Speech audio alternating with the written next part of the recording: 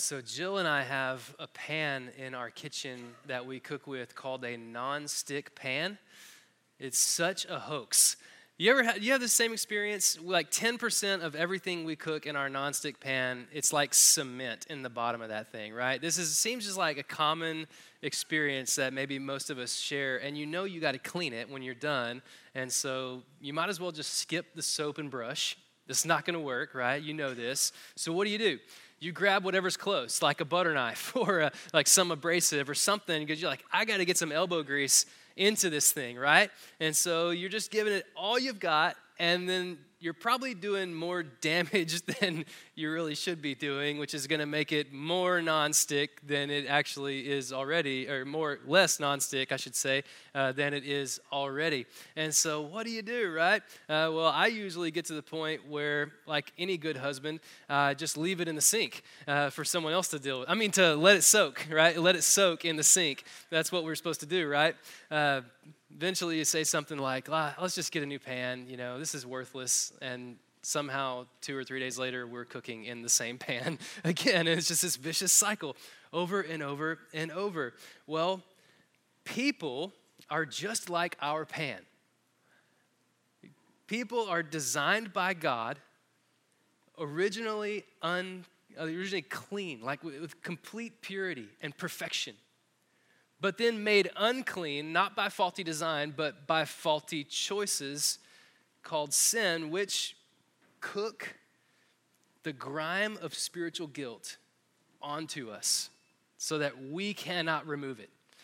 There is no way that we may get in there and scrub as much as we can. We may get in there and try to pry some things off. We may try to get better or do things differently, etc. But even if we get to the point that we look somewhat clean on the outside, we know the damage that's already been done, right? So we are just like that pan. And I want to know today, just to let you know, by the way, that when we talk about things like spiritual guilt, and especially with maybe some of you who are here for the first time, I just want to confess, I recognize that the church has not been that good at helping people understand this whole idea of guilt. In fact, if we've been good at anything, it's been at making people feel guilty, right? Making people feel guilty, especially people outside the church, while people inside the church are kind of wagging their fingers like, well, don't do this, or you shouldn't have done that. That's what the church has been good at. But I'm not talking about that kind of guilt. I'm talking about a universal guilt, like a guilt that all of us have to deal with. I'm talking about a guilt that, if I can just borrow a line from the band Boston, is more than a feeling, right? It's more than a feeling. Here's what the Bible says about those self-righteous church people, which hopefully we are not that people, right? In Romans chapter 3, verse 9, it says, "What then? Are we better off? Not at all. For we've already charged that both Jews and Gentiles," which you can read both like the religious people and the non-religious people, "are all under sin. As it's written, there is no one righteous, not even one." This is the situation we're in. As humanity, we have to deal with the spiritual grime and grit of guilt. So the question is, how do we remove it? Well, we're in this series about the road to the cross, Jesus' journey, the end of the Gospels. I'm not sure if you're aware of this, but there's 4 books in our New Testament that we call Gospels, and they're essentially biographies of Jesus. And in those 4 Gospels, about 40% of the content of those Gospels covers only 1 week out of Jesus' 3 years of ministry. You get like his birth story, and then you get the 3 years of ministry, but then almost 40% of the content of those 4 Gospels covers the final week of his life. So the road to the cross is a highly important thing for us to look at. It's not an easy road. In fact, on the morning of Jesus' death, which is where we're going to study today, Jesus was surrounded by people with guilt cooked onto them, who were each responding differently and dealing with it in different ways, similar to how we deal with it. And I'll just give you a heads up. This gets dark pretty fast, but just kind of go with me, and I'll show you where we're heading. So let's begin Matthew 27. If you got a Bible, I encourage you to open it. And if you're not, then feel free to follow along on the screens. We're going to be jumping through this chapter, covering the first 31 verses. And so if you want to turn there, you got plenty of time. If not, follow along with us on the screen. But in verse 1 of Matthew chapter 27, this is where we pick up. It says, "When daybreak came, all the chief priests and elders of the people plotted against Jesus to put him to death. After tying him up, they led him away and handed him over to Pilate, the governor." Now, let me catch you up here. We'll just stop there and let me catch you up. Jesus had been conspired against by the religious authorities, the Jewish authorities and leaders, right? He had been betrayed by his own disciple Judas for a meager 30 pieces of silver. Jesus was falsely arrested then. He was deserted by his other disciples. He was given a sham trial. He was physically abused, mocked, spat on by these religious leaders. And now in chapter 27, we see what's happening is that the religious leaders are now handing Jesus over to the political leaders, the Romans, for a very similar series of events. But then Matthew does something interesting. Instead of just taking us to the next series of events in Jesus' journey to the cross, he inserts Judas' story back in. And this is where it gets kind of dark, but I want you to read this with me in chapter 27, verses 3 through 10. He says, "Then Judas, his betrayer, seeing that Jesus had been condemned, was full of remorse," read guilt, "and returned the 30 pieces of silver to the chief priests and elders. 'I've sinned by betraying innocent blood,' he said. 'What's that to us?' they said. 'See to it yourself.' So he threw the silver into the temple and departed. Then he went and hanged himself. The chief priests took the silver and said, 'It's not permitted to put it into the temple treasury since it's blood money.' And they conferred together and bought a potter's field with it as a burial place for foreigners. And therefore that field has been called Blood Field to this day. Then what was spoken through the prophet Jeremiah was fulfilled. They took the 30 pieces of silver, the price of him whose price was set by the Israelites, and they gave them for the potter's field as the Lord directed me." Isn't that just interesting that Jeremiah, 700 years or so before Jesus, maybe about 600 years before Jesus, is prophesying in this kind of detail about the story of what Jesus would endure and his betrayer, and then how the betrayer would respond? Isn't that so fascinating? Now, what do we see here in this story about Judas? Well, I just want to tell you a little bit about him. For 3 years, Judas had the appearance of allegiance to Jesus. He was the treasurer of the disciples. He was so interesting that he took 30 pieces of silver as a payment for Jesus' head, essentially, because he was the one who carried all the money for the disciples anyway. We're not sure all the things that he did with it, but we know that while he appeared allegiant to Jesus, his betrayal revealed his true allegiance was to himself. And in this moment, as Jesus is, on his way to the cross, that Judas realized and recognized the grime of his guilt, but it was already too late. His first reaction is just try to make things even. Well, I'll give the money back. Like, if it can make up for what I've done, I'll give the money back. Right? Maybe I can cleanse myself through my own effort. But you know this, and I know this. The right thing now doesn't make up for the wrong thing then. We need something else, right? Judas's guilt then turned into hatred toward himself because the weight of it was so much, and he ended his own life. Now, that's Judas' story, and that's how he dealt with his guilt. But let me just take an aside here and maybe have a parenthesis in here, because this is such an important topic. We still deal with the issue and problem of suicide in our culture even today. Now, this is not the sermon, but I just want to make this statement here. We don't know why Judas chose that ending, but there's a clarification, right, that's worth making about this.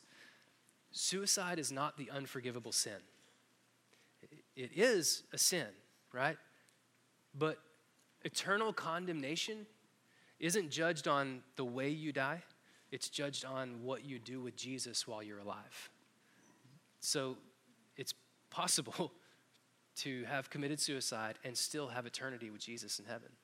That's a possibility. So because of forgiveness, right? It's judged, condemnation or justification is judged on what you do with Jesus while you're alive. Judas denied Jesus. He was never allegiant to Jesus. He appeared that way. But when the rubber met the road, he was revealed. He never was. He was only about himself.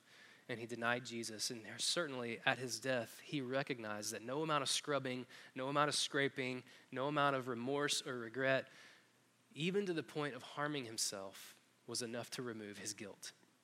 This is Judas. This is how he dealt with it. Then in verse 11, we get introduced to another guy, the Roman governor Pilate. Pilate, whose job was to determine on behalf of Rome whether or not Jesus was guilty. Well, after interrogation, we read about this in verse 11 and following. Pilate wasn't convinced at all that Jesus was guilty of anything, not breaking a Roman law or even the Jewish laws. He's like, I don't understand why this guy is here. He kind of puts the pieces together later. Even his wife urges him to have nothing to do with Jesus because Jesus was a righteous man. Right? Just take your hands off this guy, right? There's something else going on here, right? So while Pilate had the power to do the right thing, what you read here is that he still chooses the easy way out and leaves Jesus' fate up to the Jewish people who, incited by the religious leaders, shouted for Jesus to be crucified. This is this incredible mob mentality moment that happens on the road to the cross. And so they shout for Jesus to be crucified. Even still, Pilate still maintained the right and the power to do the right thing. But look at verse 24. Look at what happens here. Verse 24 in chapter 27 says, when Pilate saw that he was getting nowhere, but that a riot was starting instead, he took some water, he washed his hands in front of the crowd, and he said, I am innocent of this man's blood. See to it yourselves. All the people answered, his blood be on us and our children.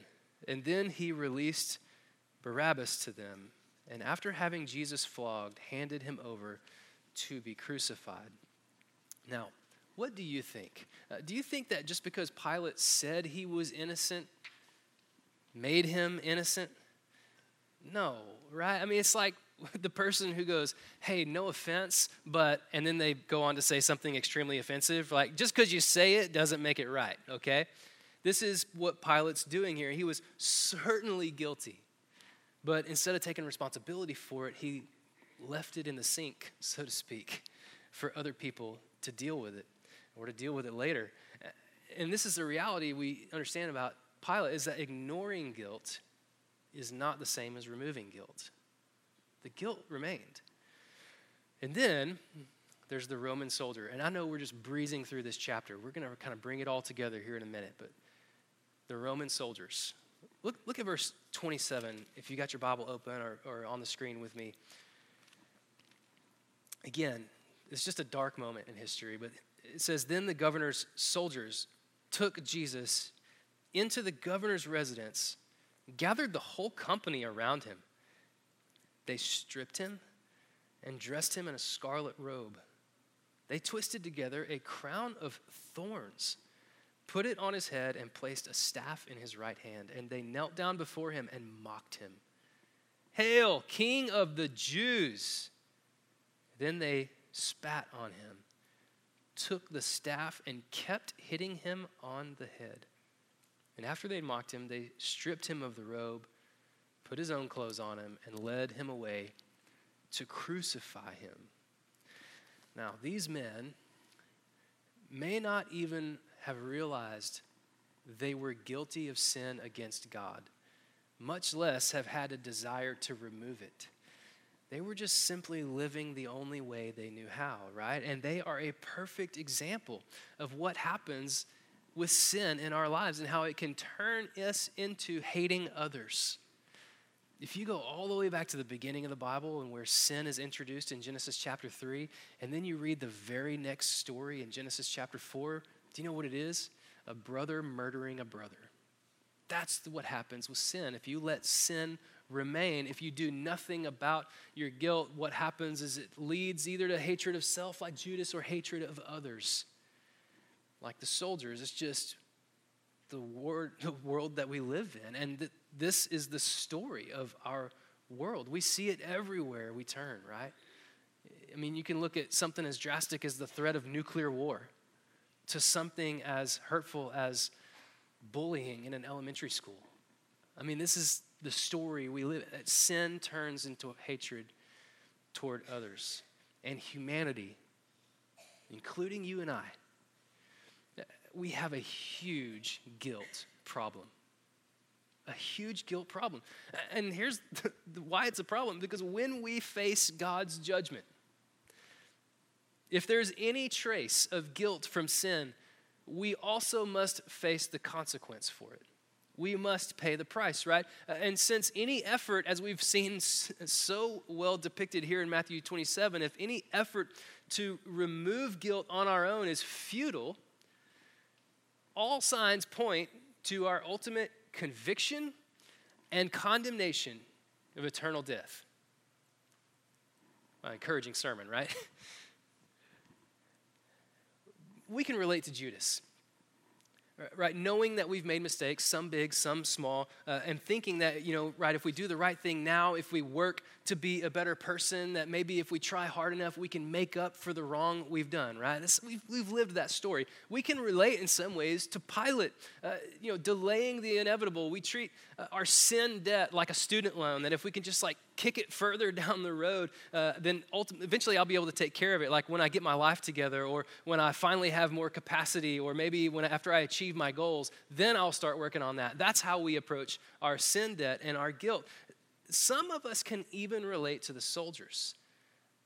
Like where the person God created you to be is still way underneath the surface, like it's deep down somewhere. But you've spent so long accumulating guilt and just living in our world of sin that you may assume you're a lost cause. And you might relate with any of these three. But the most relatable person in Matthew 27 is someone we haven't really talked about yet.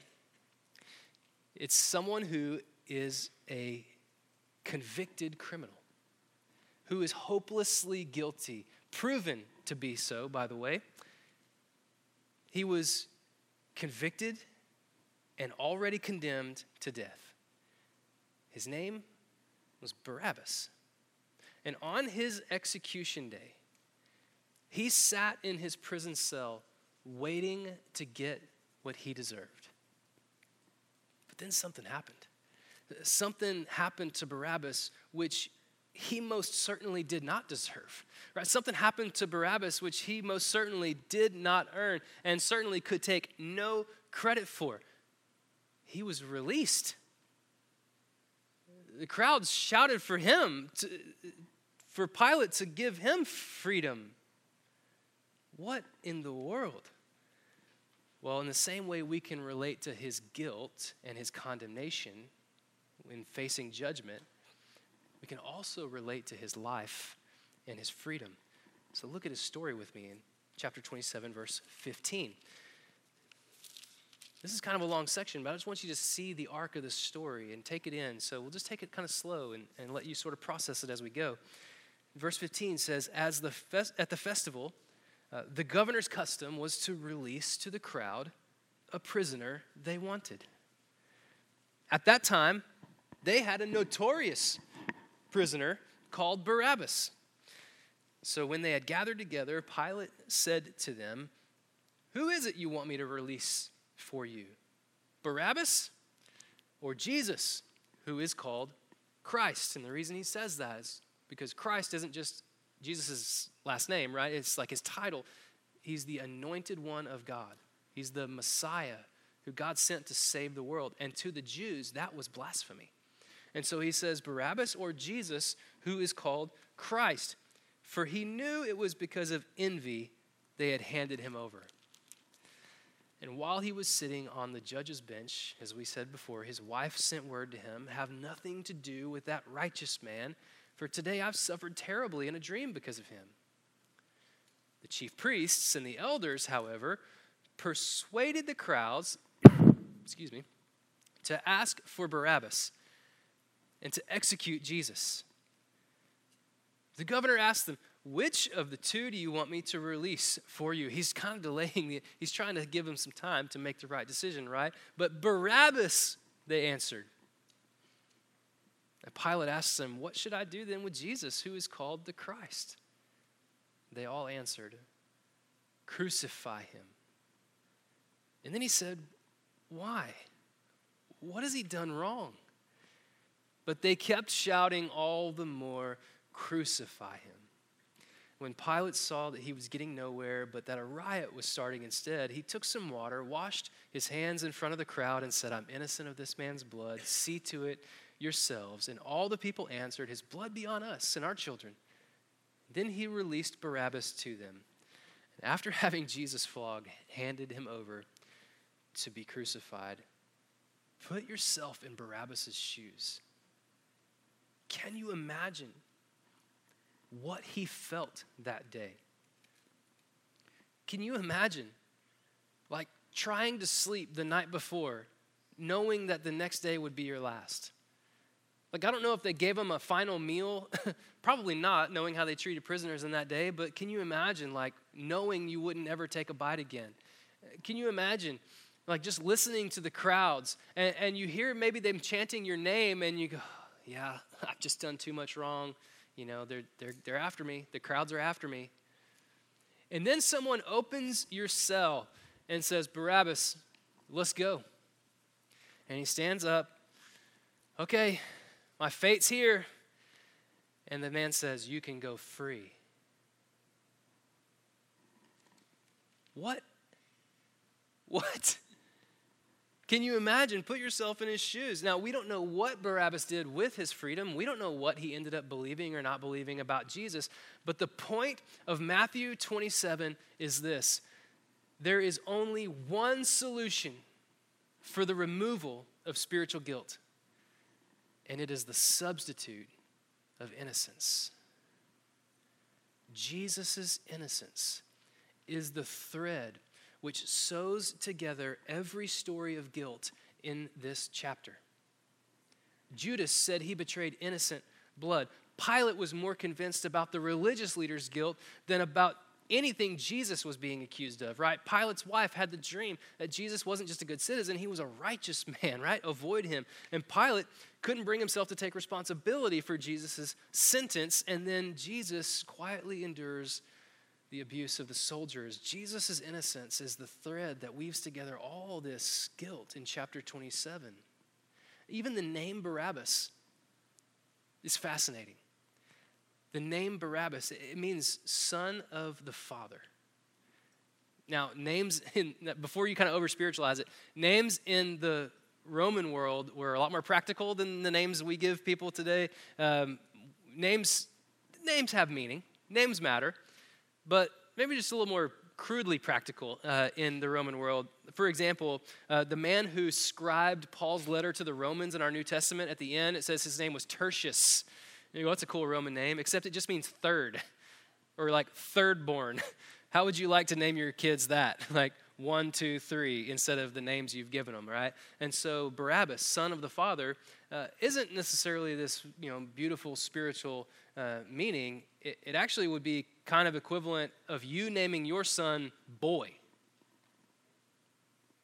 You feel kind of like just the lack of dignity there, which it may explain somewhat why he led into the life he lived, right? The notorious criminal, the hardened. This is who Barabbas is. But isn't it amazing that the eternal Son of the Father, Jesus, who was dignified in every way, died in the place of the undignified Son of the Father? As the innocent man in Jesus is being carried away to the cross, the chains of the guilty are being removed. Jesus, sent by God, willingly substituted himself, the innocent for the guilty, right? The deserving for the undeserving, the dignified for the undignified. He took the curse of guilt and sin on himself. In fact, it's no accident why the soldiers who beat and abused Jesus put a crown of thorns on his head. Genesis chapter 3, I referred earlier to, when sin entered the world for the first time, God told Adam and Eve what the result of that would be. And in the middle of this curse of sin is a picture, a symbol. It's that the earth will produce thorns. And so now you see the story that God's been writing from the very beginning when he created us perfectly, but we were tainted not by his faulty design, but by our faulty choices, and that left us with the grime of guilt and the curse of thorns, which ultimately God would redeem as those soldiers that day twisted together a crown of thorns, and they not just placed it on Jesus' head, but they smashed it into his scalp. All of this, the curse placed on Jesus, every sin of every person who's ever lived, including ours, levied onto one man, the innocent, for the guilty. That's why in Romans chapter 5, verses 18 and 19, it says this: so then, as through one trespass or sin or mistake, there's condemnation for everyone, talking about Adam. Adam's sin means that we all are sinners.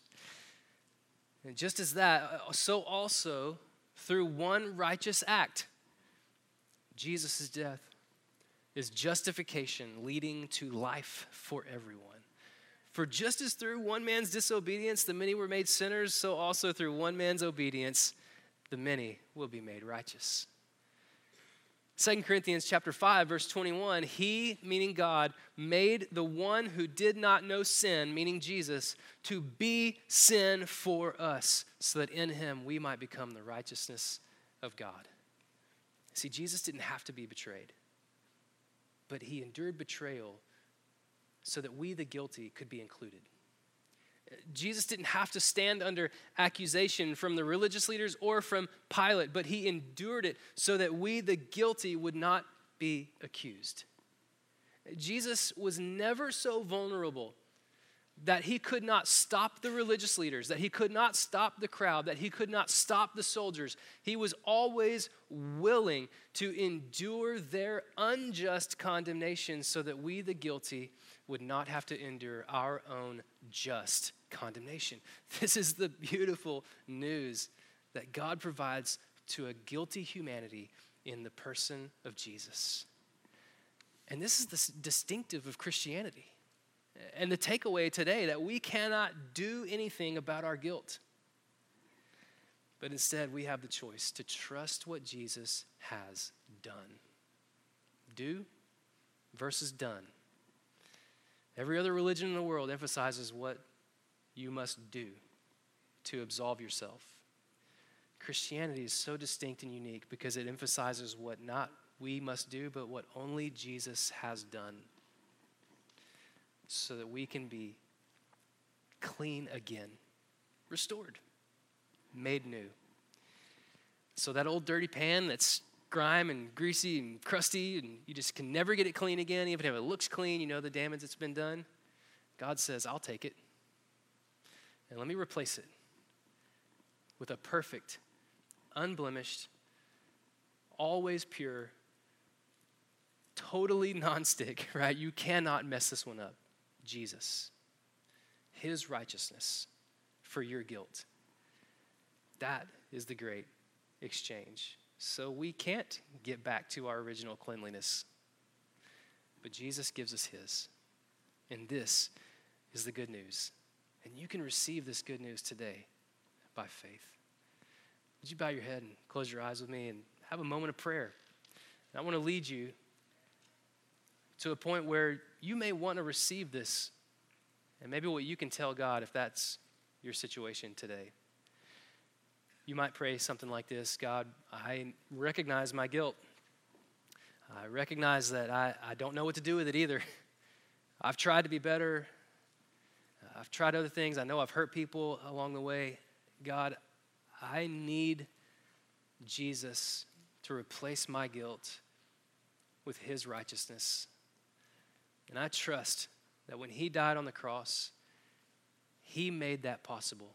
He took my curse so that I can have his life. I want to give my life for that reality. So God, I don't want just your forgiveness and your cleanliness. I want, God, to be changed by this reality. I want to be a new person like you promise. This is a prayer that's obviously no magic words, but as you pray and you just commit your heart and life to God, he will restore you, cleanse you. He'll make you new again. This is the promise. 2 Corinthians 5 says, therefore, I'm a new creation. The old is gone and the new has come.